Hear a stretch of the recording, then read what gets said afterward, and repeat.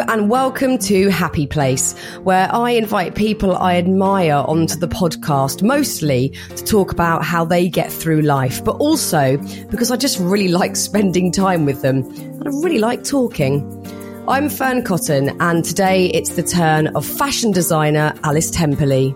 Elegance is something that is quite hard to achieve when it's a sexy look, but it again, that's around the cut. What part of the body are you showing? If you've got a beautiful low back, it's probably got a long skirt, and if you've got a very short skirt on, you're covering up something else and giving volume in a different way. If you've not come across Alice Temperley before and her dreamy, fantasy, beautiful clothing, do a little Google now. It'll be a great way to understand what makes her such a great British talent.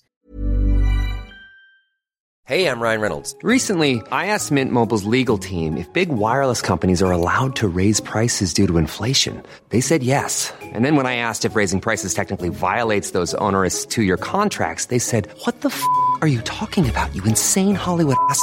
So to recap, we're cutting the price of Mint Unlimited from $30 a month to just $15 a month. Give it a try at mintmobile.com/switch. $45 up front for 3 months plus taxes and fees. Promo rate for new customers for limited time. Unlimited more than 40 gigabytes per month. Slows full terms at mintmobile.com. Oh, better do the show, eh? Here it is.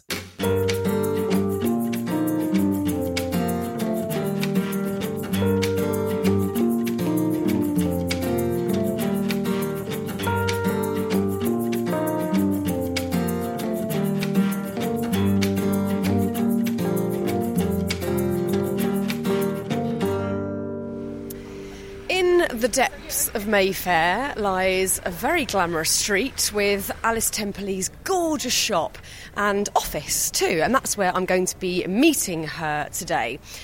Alice Temperley's clothes are something that I've lusted over for years, occasionally saved up for to buy, and on the rare occasion absolutely loved wearing.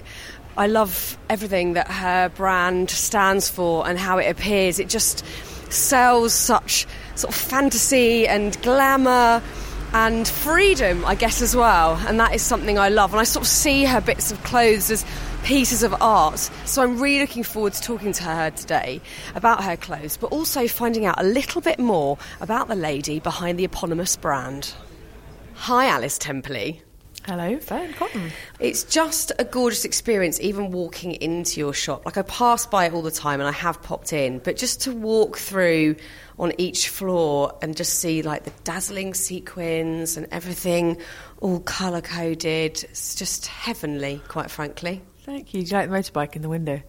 Love the motorbike. The good old Enfield. I'm quite liking that pink sparkly dress, I have my eye on. Let's go right back to the start. When did you first feel drawn to fashion? Do you think it's in your DNA that it was just always going to be this way that you... I'm not really drawn to fashion. I just like dressing up and the escapism of it. Yeah. So I always made clothes when I was a child. I used to cut my mum's amazing shawls up or get fabrics from local kind of offcuts of fabrics and make things because it made me feel less out of my kind of tomboy hand-me-downs. I was the farm girl. My dad wanted me to be a boy. So I was the farm girl, but it made me feel instantly kind of glamorous or different, or it transported me. And then I got into black and white movies, and I saw the kind of incredible costumes of Edith Head, and and then also Ginger Rogers and Fred Astaire flouncing around incredible kind of dance rooms. And I just really, really liked all of that, the bias cut, the satin, the feathers and all of that. And I just started making more and more clothes. And it's from an early age. So quite early on you understood the transformative element of clothes and that they can make you really feel different.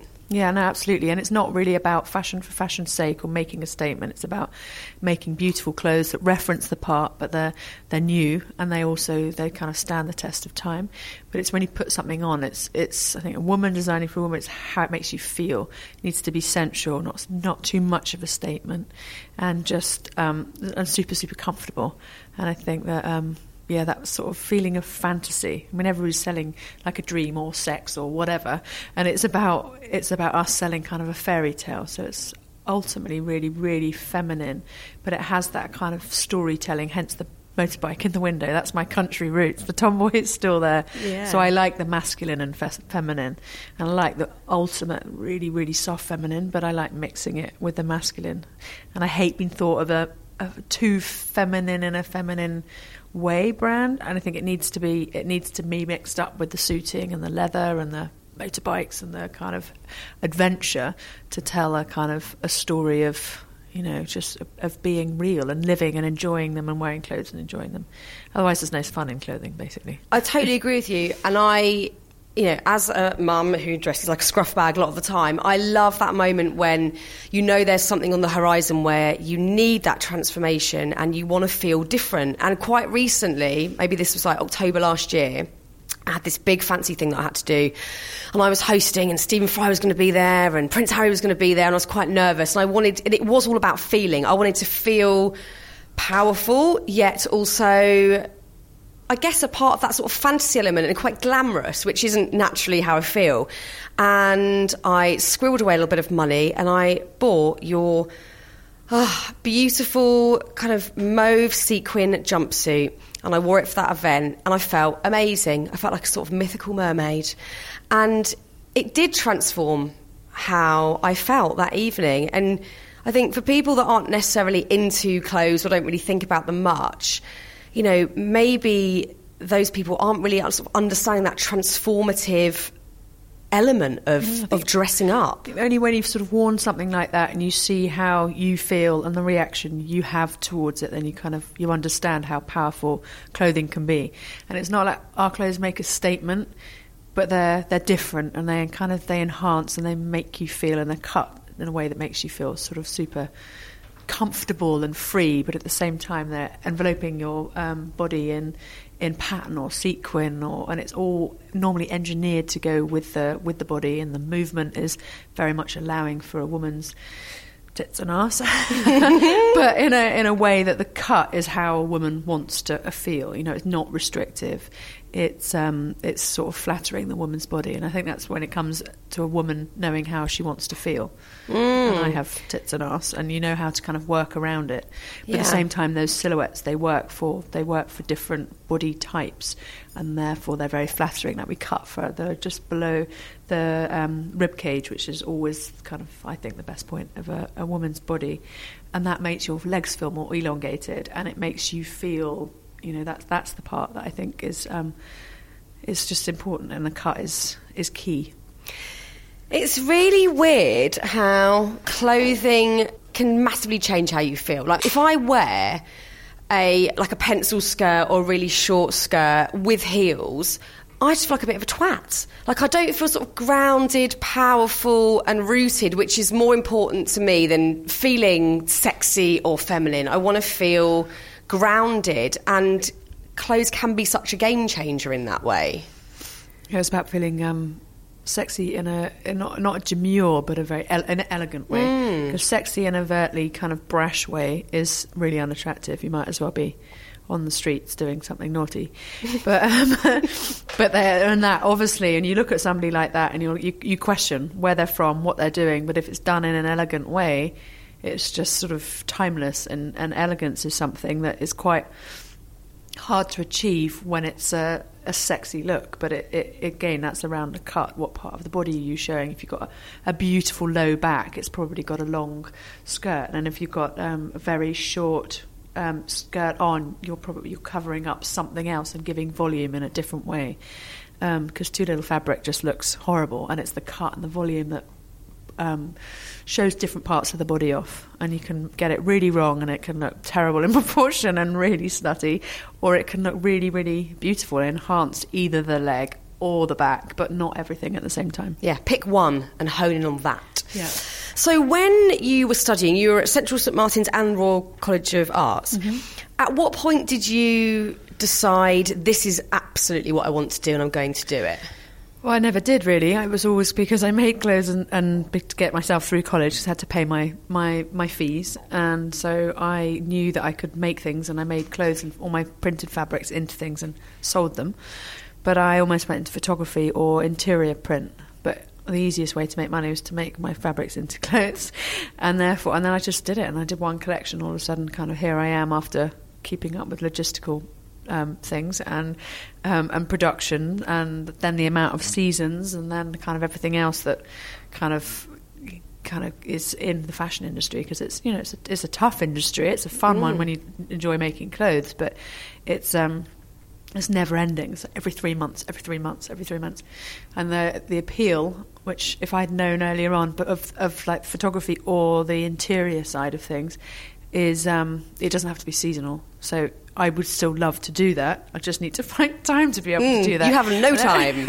And then with all the amazing, intellectual property that we've created over the years, we've got an amazing kind of wealth of information that we still can do that. So that will be another chapter. But that kind of really excites me, because the skill and everything, there's so much that goes into those garments, even kind of hanging there. So where do you see things going? Like, what do you feel like you do want to tick off next? Like interiors, definitely. I'm kind of wanting to do more customer facing events, because the whole this sounds strange, but the whole retail side of things is changing at the moment. So you've got your retail stores, but it's about engaging with people. It's about storytelling. It's about customer facing events. It's about, got a super exciting event for next summer planned. And it's just about showcasing kind of that fairy tale, that dream, creating kind of content, show people what the brand's about. Because department stores, you can have the rails within the stores, but you have to be able to tell the story. So that's a very exciting thing through the kind of whole marketing that we're going to be working on. And then obviously all the kind of other things that I'd like to do will slowly be introduced, which is why I feel like we kind of haven't really started yet. We've got this amazing company, an amazing team, but I feel like we've just got so much more that we're going to start doing over the next sort of year or two. And that's a real focus on our bridal and our main collection, and putting all this incredible intellectual property into other things. And there's a few really exciting projects that I can't actually tell you about yet, but those secrets. That's what I won't dig any deeper with that one. But it still feels like, it's interesting, the change of where people are going to be showing, how people are doing seasons, see now, buy now, and I just see this as an opportunity for quite a big shift in how you run your business and you do things and you communicate with your customer. And I think people can just do a very formula, everybody does it like that, so we should do it like that. And actually that's not the case at all. So I feel like the whole way that people have been made to think about what they do, what they make, what their price points are, what the brand stands for, how they communicate with people, it's just made us all kind of really reevaluate what we're doing and why. So that's quite exciting.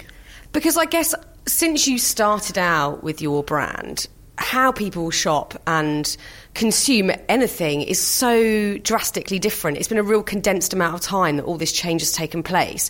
And there's these huge websites now where you can go and buy literally everything from one place. So for companies like you, I'm imagining it's of paramount importance that storytelling and the experience of being part of what you're selling is key, because you can just go online and go click buy, whereas to walk into your shop or to buy online, you want to understand what that story is. How do you go about conveying what you're about as a brand? Are there sort of key things you have to really hit home with to let the customer know what your brand stands for?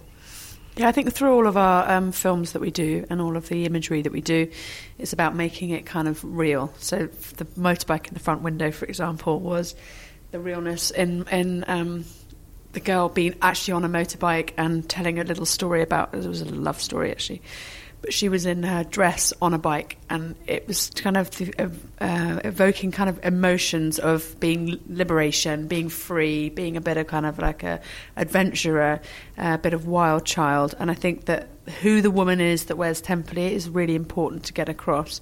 It's relaxed. It's not too considered. We don't do our hair when we wear a beautiful dress. We don't match everything. It's a different way of dressing, and I think it's a very modern way of dressing now.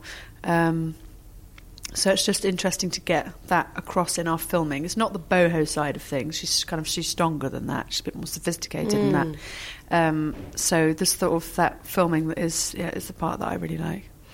When you think back to when you were starting out and you were making your first collection, Did you realise, first of all, how much hard work it would be and how quick that turnover was going to be? Had you sort of underestimated that at that point? I had no idea. I started the business, just me, and I was Lulu the bitch from accounts who used to chase up the invoices. Wasn't that much of a bitch, but I could get across on the telephone.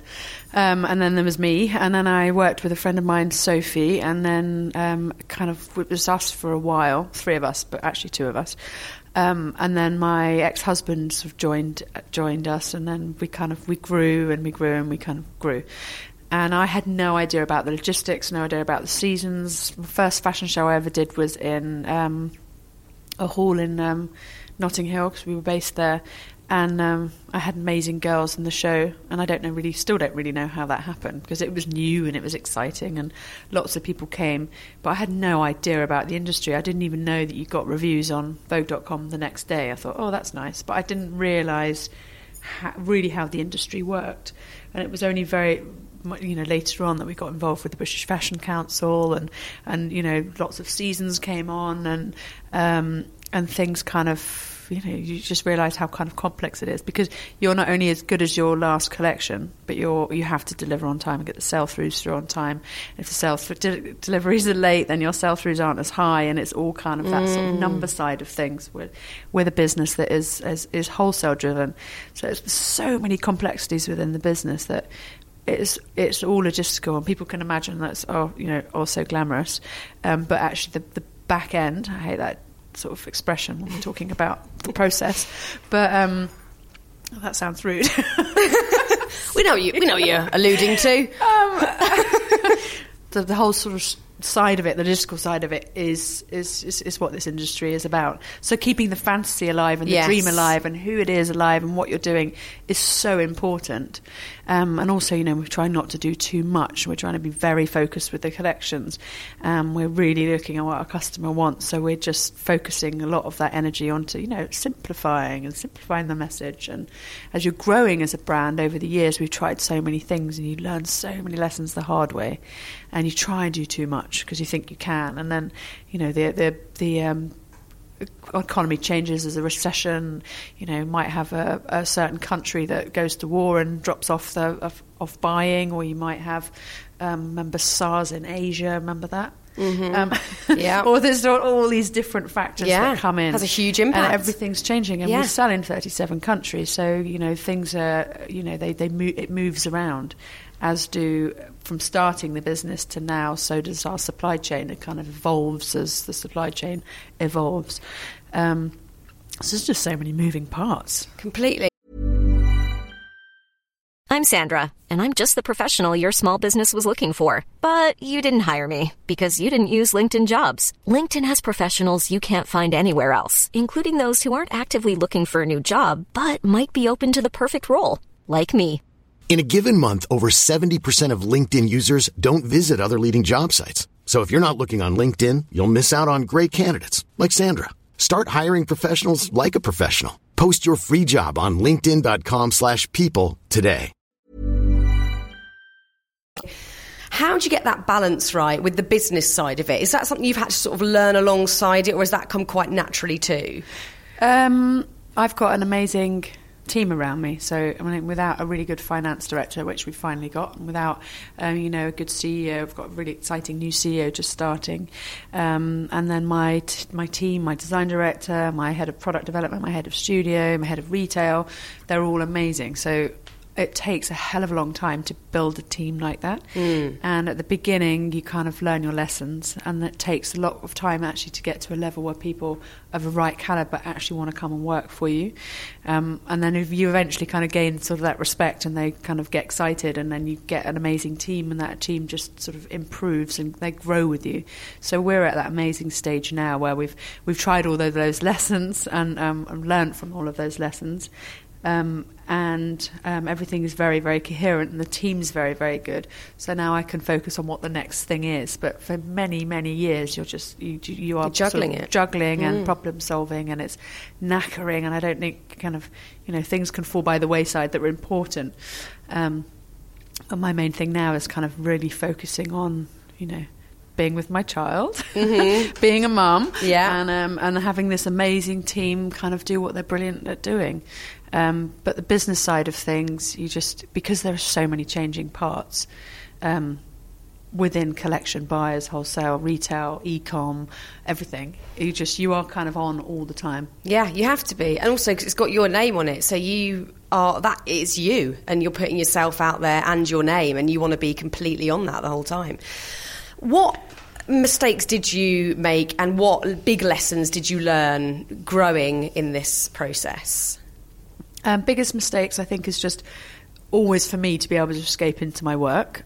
So you can become a workaholic within this industry, absolutely.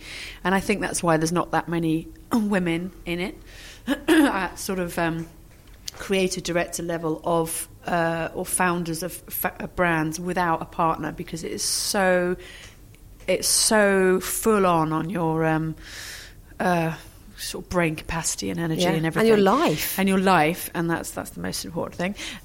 So when you've got children involved and things like that, and I'm a single mum, so it's really, really tough to juggle.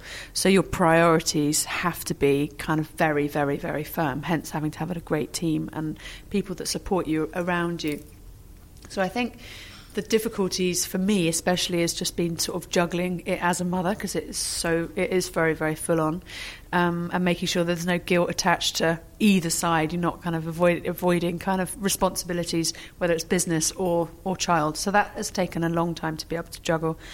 Do you feel at peace with that one? Because I personally still struggle with that now. I've got 2 kids under 5, and I do often feel guilty that I'm either not applying myself as much as I could be at work, and then equally with being a present mum. And I think all of us do struggle with getting that balance, and it's got to be a very bespoke balance, but it's still very tough to kind of have the confidence to go, no, I've made this decision and I feel good about it. I made the decision recently to move my boy to countryside, so he's there for 4 days a week, and so am I. Actually, he's there all the time. I'm there 4 days a week. So I'm the one that commutes. Yeah. I'm the one that has to go away and stay in the smelly old London to do my work.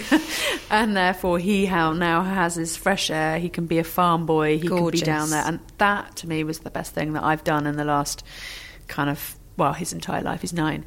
But you kind of wonder why I haven't done that earlier. And it's because of the pressures of work. It's because you feel like you need to be there. And actually, the most important thing is that little person you're looking after. So unless I can work myself around it, and I can work from home a few days a week with the amount that we're on our computers, researching, thinking, and then in London for 3 days a week, I'm just meetings. And then get myself in pieces back on the train and go and be a mum. But that's it, there's no break, is there? Balance, you're going from one really high octane, intense situation of running this huge ship to then, being a mum and being there for that little person emotionally and physically. Do you get to the point of fatigue where you're like, I just need a second to myself? Like most mums, I think, I certainly do, just feel quite overwhelmed a lot of the time. Luckily my family's close, so I can just drop them off. That's so good. Heaven. But but being down there is very different, because London is so full on, frenetic and busy, and then that is just very, very, very quiet, which is great. But I think that was the balance is one lesson, and then the other lesson is people just try to do too much. Yeah. They think more is more and more is more. And people can say that about our patterns. There's a lot in there, more, and that's why the silhouettes are often simple. But also within the collection is having less and just offering less, because the less you offer, the more people buy into and the more sensible it is for business. So I think that my advice to anybody stepping out in fashion is just don't do too many products. Just keep it simple. And then other lessons learned are trying to do too much at recession time. So we launched a diffusion line and just confused everyone, because we all of a sudden did double the amount of product. And that for me was knackering, because I just had a child. So that was another thing, it's just launching too much. And so it's just all about simplification, I think, for everybody. People live, the way people work. And I think over those years, especially pre-recession, everybody's just trying to do too much. And what happens when you have something like recession? You reconsider everything and you really, really focus. Has there been points in your career where it has felt too much and you just thought, actually, I want to jack this in and have a peaceful life in the countryside? Yes. I'm not going to we all? lie. I mean, God Almighty, I would love to have a few months off or have a good support. But I've always been a worker, and I've always been, a mum. And God, yeah, I'd like some kind of a man, hot. Like arriving on some sort of stallion and saying, I'm going to rescue you for 2 months. Yeah, why not? In my fairy tale. Because you obviously had this like beautiful, bucolic, idyllic lifestyle when you were growing up in the countryside, and your family are all still there right now. So were you always going to kind of be drawn back to that part of the world, do you think? Yeah, and that's where my house is. And that can also be another issue for strong people, not understanding that draw when people haven't had a very important kind of childhood with a very close-knit family. We're a bit like one of those really close Italian families that meet up every lunch at Sunday, and we are always kind of in each other's businesses in a nice, lovely way, and there's loads of children running around, and it is very kind of free-spirited and very easy and very relaxed. But some people find that closeness also to a family quite difficult, especially if they don't have a family of their own, or they're a single child, or they're not used to having lots of children around, and they don't understand that they can't have all of your attention. So, yeah, I mean, it's just life, isn't it? I mean, the complexities of all of these factors. I think I'm of an age now where I think, oh my God, people around me are younger, and people I'm hiring are way younger than me, and I always used to be the youngest. And you actually think, God, I'm getting older, and I've only just opened my eyes to how complex so many parts of life are, because I've been in my little work bubble, and creating fairy busy. tales here, making things, and being busy. So, maybe some of these people saying you're too busy is true. So I've taken my foot off, and I'm allowing this amazing team to, be in charge of what they're doing. And is that hard sort of to do? Looking around. No, because yes, it was always really, really hard before. But is it hard only now? When you get a good team, no, it's not hard. If you totally you trust, and you also respect their experience and their talent and their honesty, and it's all about honesty and kind of kindness. If you just, it's a mutual respect for each other, and you let people get on with it. But was I a control freak in the past? Absolutely. Well, that's, I guess, the balance that you have to get, isn't it? Because obviously if you are passionate and you care about something greatly, there is the draw to micromanage everything, and we all do that in our lives to some extent. I can do that a little bit with parenting sometimes, but because I care a lot, and I think to let go and trust other people can be difficult, especially when it's yours and it's got your name on it, but you've got the right team. And you also realise that you just can't be a control freak forever, and I need to look at other things or focus on other things. And sometimes if I don't have somebody in the right area, then obviously I focus on that more.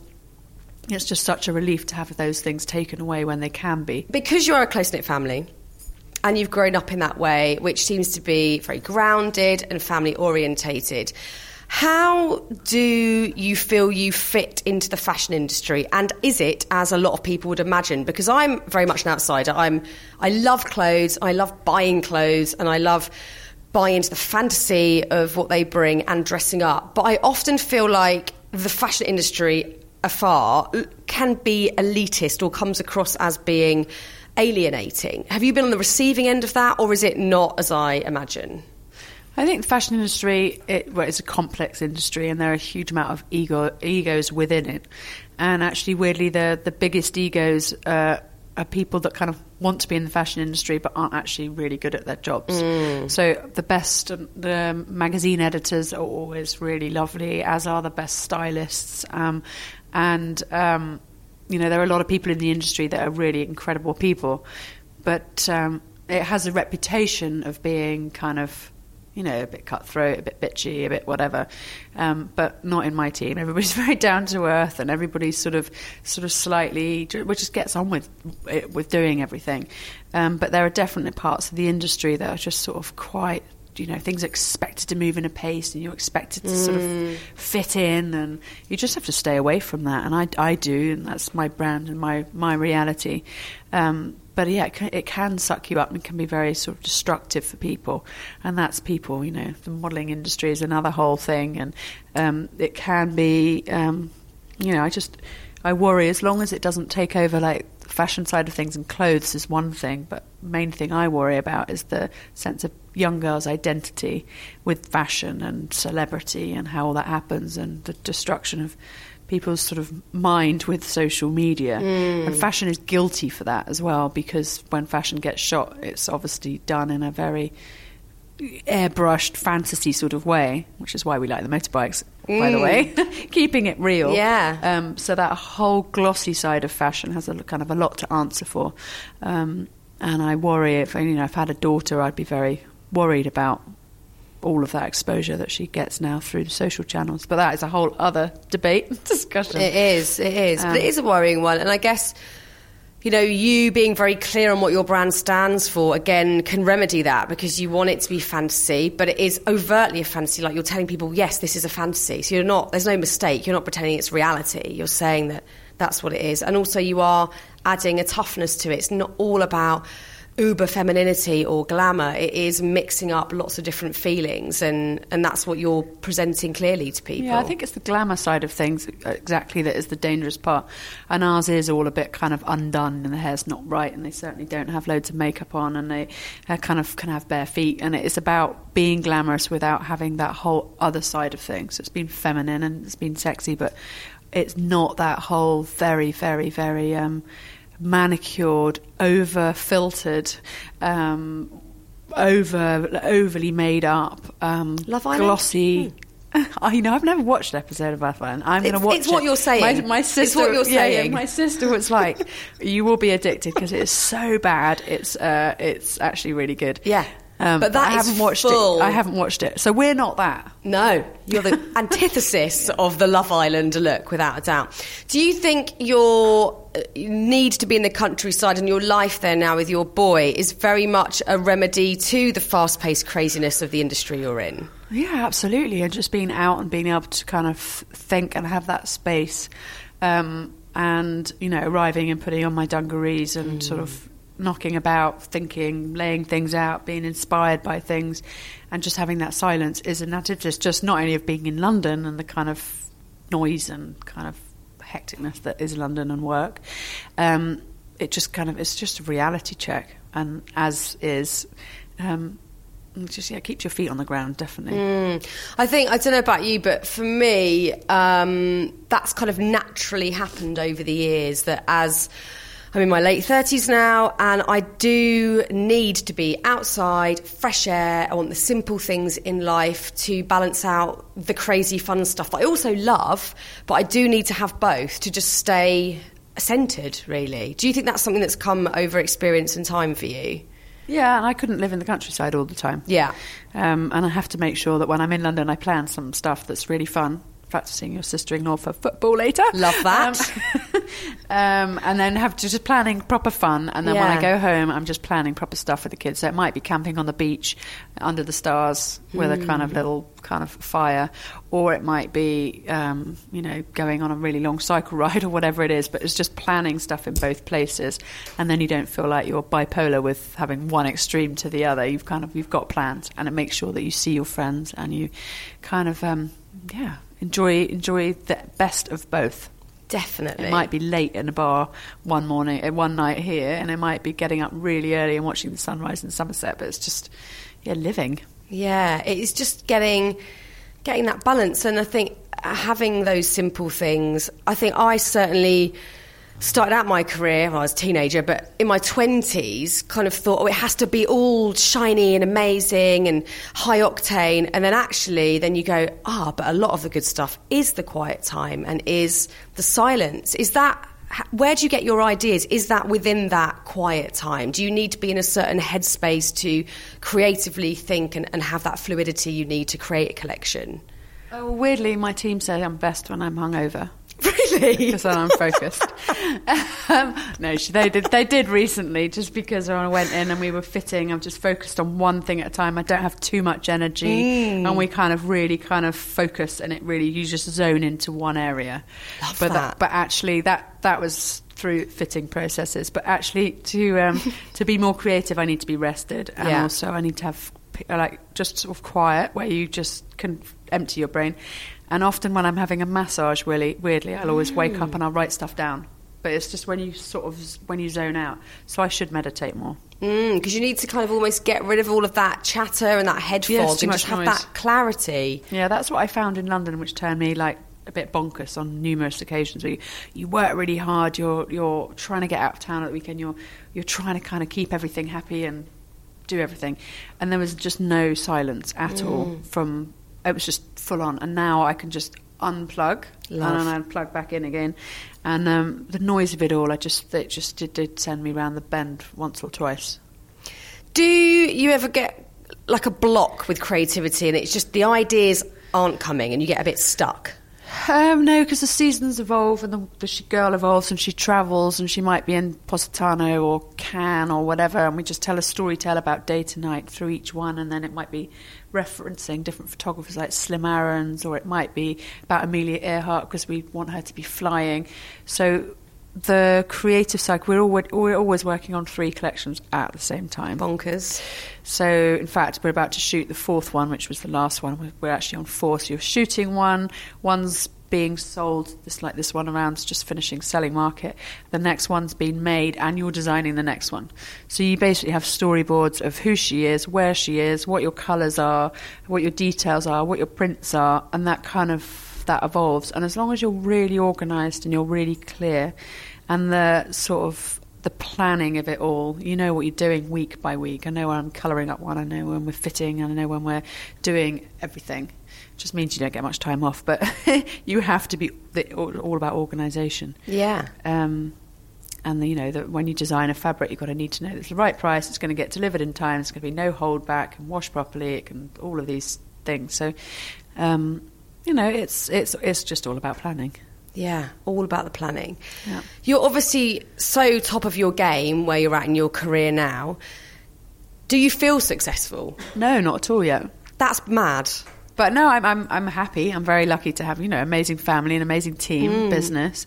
Yeah, what is success? It's the quiet times with friends I see as being kind of like a success, that enjoyment, and it's that living side of things. I know that I really, really need a holiday, and maybe then I'll be like ready to come back in September and go, like, right, let's go for it. But you're always on, so it's very hard to be sort of, and I never want to sort of sit on my laurels and go, God, it was so great, because you're always creating, always creating. I love that you just said that, because I think most people out there who are either starting in something new or have big dreams will just assume that success is the end bit, which is, a big company, a huge job title, money, fame, whatever weird tags that we've put on success. But I am very much an advocate of what you just said, that it is those quiet moments and those real moments. And I luckily love my job, and I see that as the success. The success is the fact that I go to work excited and I want to do the job. It's not that I might have landed a new TV thing or whatever. It's I'm having a nice time. And I think starting out, it's quite important to know that, rather than just aiming for something that you never really reach, I guess. No, it's all about kind of that balance, and sometimes it took me a long time to realise that, hence sort of losing things that were close to me. Or it is about balance, about getting up in the morning and just knowing how you're going to get through your day and have time for yourself and loved ones and the child and everything. And that balance is kind of key to health, it's key to happiness. And as long as you've got the balance in life, there are always going to be complexities, there are always going to be issues that arise, but if you've got the balance, you can cope with it. And if you have the right balance, then you're happier, because you can cope. If you don't have a balance, you're fucked. You are. Yeah. And I think also the assumption that if you are a very successful human being in your career, that therefore you are immune to those complexities of life, which is, of course, utter bollocks. Like, you're still going to have to deal with sadness and sorrow and loss and anger and whatever else is going on. But people assume that it's almost like the success is a buffer to all of those things, and it's not. You're still going to get them. Yeah, no, I think you are, and I think that's another curse of our social media, digital world, is that everybody thinks that everybody's got these sort of glossy, amazing lives, and they don't realise people also go through the same kind of emotions and the same losses and the same struggles as everybody. They don't have... It's not all glossy, not for anybody. No, of course not. focusing on those glossier moments, if you look back at your career, was there a defining sort of seminal moment where you were really proud or felt hugely successful, or it was just a real moment for you and your team? Well, when I got my letter for my MBE, I thought my assistant was winding me up. I was like, don't be so silly. She goes, ooh. She had a really posh accent. She's called Zoe. And she goes, Alice, I think you should read this. And I was like, what is it, Zoe? She goes, it's a letter from the Queen. And I was like, oh, don't be so ridiculous. Don't be so ridiculous, Zoe. And I just carried on kind of walking. She said, no, I really mean it. I was like, don't be so ridiculous. Anyway, and it was the letter, and I said, do you think it's real? And then we kind of questioned the fact, and then we had to phone to make sure that the letter was real. Brilliant. So that was really fun for the team, and I think that I still don't know kind of what I did to deserve that, but we got that about 6 years ago. And I think other parts were when Annie Leibovitz was sent by Anna Wintour for American Vogue a massive articulated lorry that blocked up the entire street outside the house for ages while lighting rigs came out, and a team of about 30 people came out just to shoot me and my family sitting on my kitchen table. Wow. It was quite funny.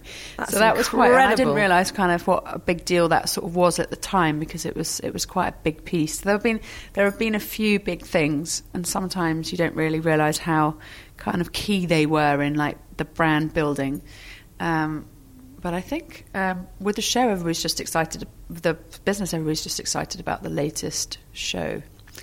And then those monumental things that obviously put you on a map, whether it's in America or with the MBE after the name, which I still think is really funny. I love the fact that you were shocked, though. That's brilliant. I think that says so much about you and what you do as a brand that you had to check that it was real.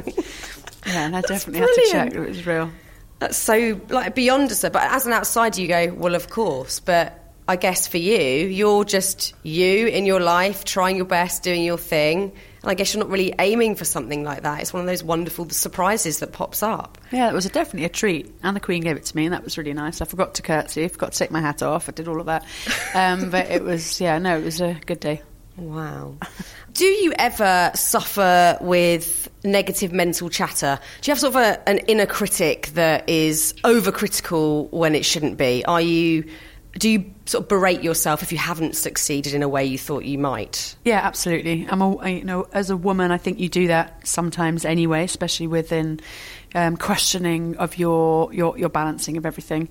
Do I have the negative thing? I try to make it positive, but certainly in the past, when you're knackered and exhausted, you can find everything kind of, you can be very overwhelmed very easily, and therefore when you're overwhelmed, that negativity sort of, like, how am I going to cope, comes in. And now it's just, you have to learn how to sort of step out of that. You have to think about, clearing the mind, not having the chatter. You have to exercise. You have to be able to have that space in the countryside. And I think that has totally and utterly levelled me out, having that peace and that quiet. And it's certainly something before I've had to deal with, is that mental chatter.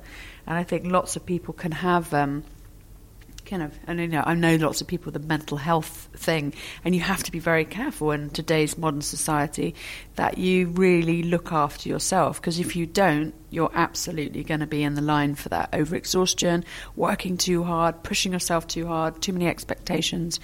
And, I'm very, very aware that what the damage can be. And I've been there a few times. But it is all about balance. And that's all I'll say to anybody who's got a business and a woman and children, is that, if you come off balance, then you're absolutely going to face that. Yeah, and you're no use to anyone. Your business, your kids. You're no use to absolutely anybody. And I've been at a point where I've had to kind of go away, because you have to go and have a rest, and you have to kind of reprogram yourself and re-get yourself strong again. Because when you have hits or heartbreak, it can be a lot more, you take it a lot more heavily than you should, maybe. But that's why balance and looking after yourself is so important, because everything is moving so fast. You have to slow it down, you have to step out of it. So I think kind of retreats a few times a year where you have no phone, no internet, no noise, no people are really, really important. And I do that once a year. And if I don't, I missed it actually last year, you kind of you suffer the consequences of not kind of like clearing out your own hard drive. Definitely. And I think it's such a shame that we almost put that sort of general well-being at the bottom of the pile, because we are all striving or trying to be better or whatever, and we forget about the basics, and that is so important. You're obviously massively motivated because you love what you do, and maybe that's just part of who you are as well, that you are a very motivated person. But what do you think drives you each day when you get up? What is giving you that impetus to get up and do what you do and work so hard? It's building a brand, keeping it kind of going, making sure that everything is sort of oiled and moving, making sure the team's happy, and doing it all because I'd like to build a kind of heritage brand that's here, that stands for after I've gone. You know, I do it because I'm looking after my son. I do it because obviously everybody works because, you know, they have to work. And I'm doing it because I'm passionate and I have to work, and I support my little boy. So I get up for the same reasons as everybody else. And I'm passionate about it, and I'm really, you know, inspired by the people around me and believe in it. Well, Alice, thank you so much for letting us into your beautiful, sparkly palace today to have a chat. It was so enjoyable. Thank you very much for coming. Thank you. Thanks again to the wonderful Alice Temperley, an amazing and inspiring woman, just a dream to talk about business and juggling life and what Alice has created. Some quick Happy Place Festival news for you. If you're planning to come to Tatton Park in Manchester to see us, Saturday is now sold out, which I am thrilled about. If you've got tickets already, I can't wait to see your smiley, gorgeous faces there. But look, don't worry, there is still Sunday, the 8th of September, which is also a family day, so you can bring your kids. I've got loads of brilliant child-friendly activities planned, food and workshops, as well as great talks for you to enjoy, and also adult-only classes if you're coming without kids. And we're in Chiswick House in London on the 3rd and 4th of August. Book now to avoid disappointment because tickets are flying, but there are a few left just for you. Head to happyplacefestival.com. Next week on the podcast, we meet the brilliant Juno Dawson. I will say this, you know, in the early days of my transition, I made some errors in judgment. You know, I was a bit kid in a candy shop. I was like, oh my God, I can wear whatever I want now. And I wore some stuff that really didn't suit me. And I think it was the Glamour Awards in 2015 where I looked like Ronald McDonald. I mean, let's be really clear about that. I did not look good. Until then, thanks again to Alice, to the producer, Matt Hill at Rethink Audio, and to you for listening. Massively appreciated as always. I'll see you next week.